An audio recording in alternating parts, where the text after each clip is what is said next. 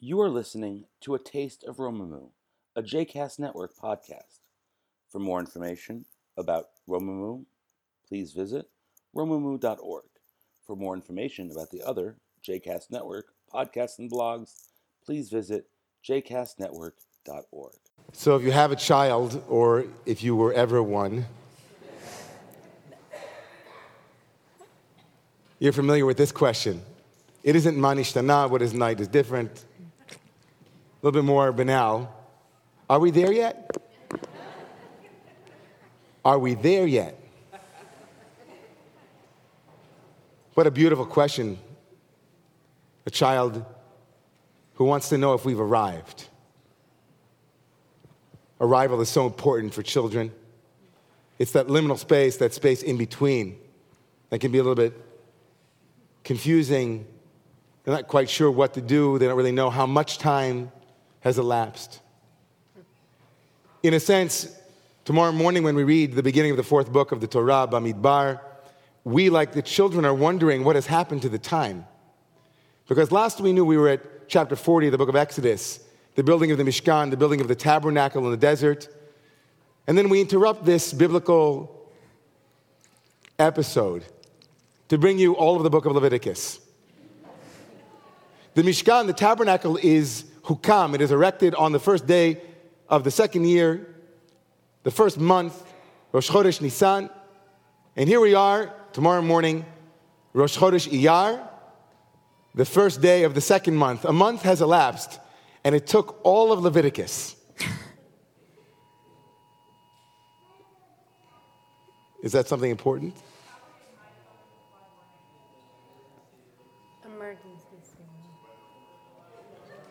Okay. Now's a good time to turn off your iPhones if you haven't already.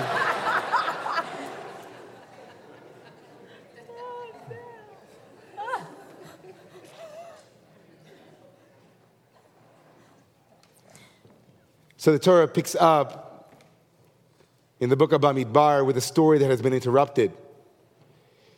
And it begins with something anomalous. It says, "Vaydaber Adonai el Moshe b'midbar Sinai be'ol moed be'echad lachodesh," and God spoke to Moses in the desert of Sinai. And that is the name of the parsha, and in fact the entire book is called Bamidbar after that first important word, Bamidbar, in the desert. In the English translation of that, when they went to title the book, they called it Numbers. The other overarching theme of the book is Numbers, the census. We'll talk about that tomorrow morning. But for tonight, we want to focus in on that word Bamidbar. Because the rabbis in Midrash Rabbah and other places make a big deal about this seemingly superfluous location. Why do we need to know that we are now in the Midbar? Where else could we have been? Right, we had an interruption, but we're right back where we were. What's the big deal? Why do we have to be in the Midbar? Why do we have to be told that we're in the Midbar? We're in the wilderness. We're in the desert. And say the rabbis to tell us that the Torah was given, Mechilte in Bachodesh says, the Torah was given dimus farhesia, freely and openly in the Hefker, in the ownerless place. For had it been given in the land of Israel, say the rabbis, we would have said to the nations of the world, you have no share in this Torah. It was given here in the land of Israel. Thus, it was given freely and openly in the ownerless place. Let all who wish to receive it come and receive it. The Torah is given in a place called Hefker, an ownerless place, a place that has no possessions, a place that is abandoned, a place that is barren, a place that no one can lay claim to, in order to teach us that no one can lay claim to Torah exclusively. Everyone has a portion if they want to take it. Significant. I'm fascinated, actually, by the whole piece of the land of Israel and the question, the assumption in the question itself. What we'd say in Gemara is the Hava Amina. What was the assumption? Why should the Torah have been given in the land of Israel? And maybe more deeply, why did the Torah have to be given in the desert? Okay, it's Hefker, it's ownerless. Okay, nobody possesses it, great. But my understanding of the question is that it would have made sense for the pinnacle moment. We leave Egypt, we arrive at Sinai. Where should we go? We go to the land of Israel. And where should we receive Torah? We should receive it in the land of Israel. The Torah is the moment, the revelation at Sinai. That's it, everybody. That's the Holy Grail. That's where we're going towards. As Moshe said, Ya'avdun et Elohim b'har hazeh, we're going to go serve God on that mountain. Okay, it's hefker, it's ownerless. Wonderful. And I think the answer to the question is very simple. A Lutheran theologian named Javier Alanis, I had this from a beautiful teaching from Rabbi Larry Bach. He said that a space like the desert is a psychical space where one experiences displacement as a way of being. Displacement as a way of being. He echoes in this the anthropologist Arnold von Gennep, who was the first in his classic The Rites of Passage to argue that societies develop rituals to mark transitions from one state to the next, from childhood to adulthood, from being single to being married. And there are usually 3 stages. The first is a separation, a symbolic break from your past. The second one, we'll get to in a second. The third one is the incorporation, the re-entry. After the break, the re-entry. But the second stage, he says, is crucial, and he coined the term the liminal space, from the word for threshold. A threshold is the space in between. We know the thresholds in our lives. I just came from a powerful weekend where I did, I think, 7 threshold ceremonies.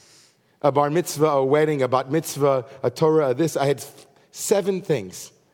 And each and every one of us knows that what opens up during those liminal spaces is precious. There's a sense that we're neither here nor there. We're not where we were, we're not yet where we're going, but we're in a space in between. And we know that the liminal space in our tradition, the space between, the first important one, of course, was the splitting between the halves of Abraham when he went through the animals in his covenant. And maybe the most famous and the most important is the mezuzah that we have on every door that marks a space that was and is not yet. The desert is the liminal space.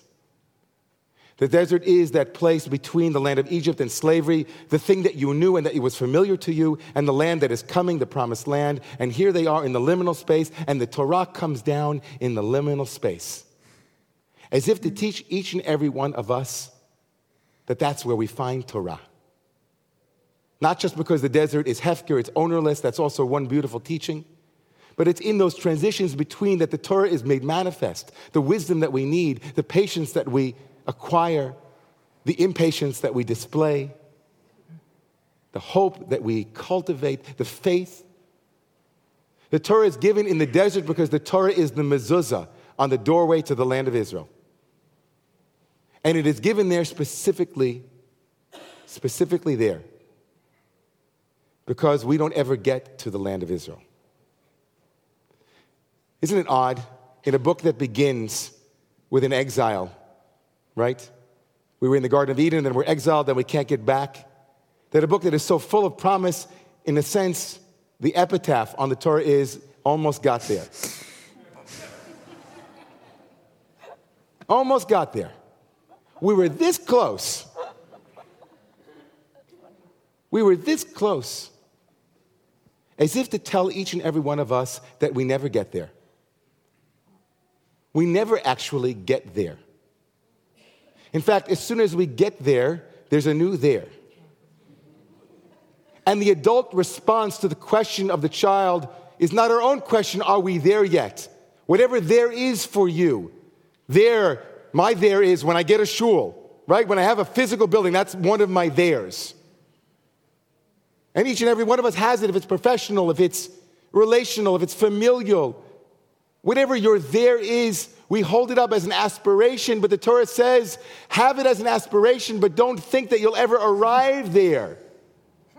As soon as we get to the land of Israel, we leave the land of Israel. As soon as you get what you want something new. If only we could distill the wisdom of what it would take, maybe it could be captured in, are we here yet? Are we here yet? Maybe that's why the Torah begins this book of liminality, of in-between, this book of fighting and discord and societal disappointment. This final book, which the Torah, in some traditions, is 3 books of the Bible. Believe it or not, there are 3. They call it the Bamidbar is 3 books. Don't ask me how they get that. 3 books. This most important of books, this end of the Torah, is teaching us a vital lesson in expectation management. And it gives us a very important piece of wisdom when it starts tomorrow morning. It says, make sure that you count all of the people. Take a census of them according to their names, according to who they are. I don't know if any of you remember this SNL skit. Anybody here watch SNL? By the way, this is only a test. Were this a real emergency, I would not continue to talk.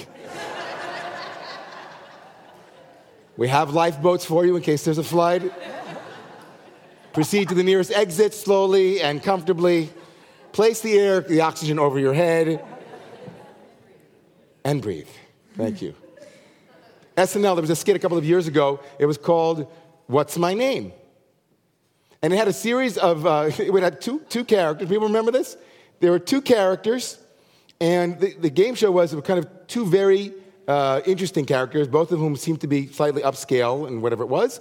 And they proceeded to bring in front of them a couple of people who worked for them. First, there was a person who worked in their house, there was a person who worked in the office, cleaning up the office, and each time they asked the contestant was asked, what's my name? Right? There was a doorman that said, I've been opening the door now for 25 years. I take care of your children every day. I bring them into school. I pick them up. What's my name? And the contestant's like, Javier, Jose. The Torah begins the parsha of liminality by saying, notice the names. Count the names. In our lives, day in and day out, when we're dreaming of, are we there yet? We're standing in front of a here. We're standing next door to someone who needs us. In our daily lives, in our buildings going up and down, in the elevators, in our daily lives around our corner, in our daily lives, our friends who are part of your here, that as you're focused on there, you forget. I forget, we forget. Bamidbar begins and says, Su'it Rosh, count each head, look at each person, know their name, be familiar with what you have and here and now in this desert, because you're not making it there if you don't know it here. You're not going to make it there if you don't know it here. If I don't know it here, there is no there. Every detour is a destination, every face a Torah, every moment Mount Sinai. This prayer from my dear friend Sheila Peltz-Weinberg as we enter Bamidbar together. A prayer for the journey, we could say it every day. When we first leave the soft warmth of our beds and don't know for sure if we'll return at night. When we get in the trains, planes, and automobiles and put our lives in the hands of many strangers. Or when we leave our homes for a day, a week, a month, or more. Will we return to a peaceful home, untouched by fire, flood, or crime? How will our travels change us? What gives us the courage to go through that door? A prayer for the journey we take in this fragile vessel of flesh, a finite number of years, and we will reach the unknown where it all began. Every life, every day, every hour is a journey. In the travel is the discovery, the wisdom, the joy. Every life, every day, every hour is a journey. In the travel is reward, the peace, and the blessing. Amen.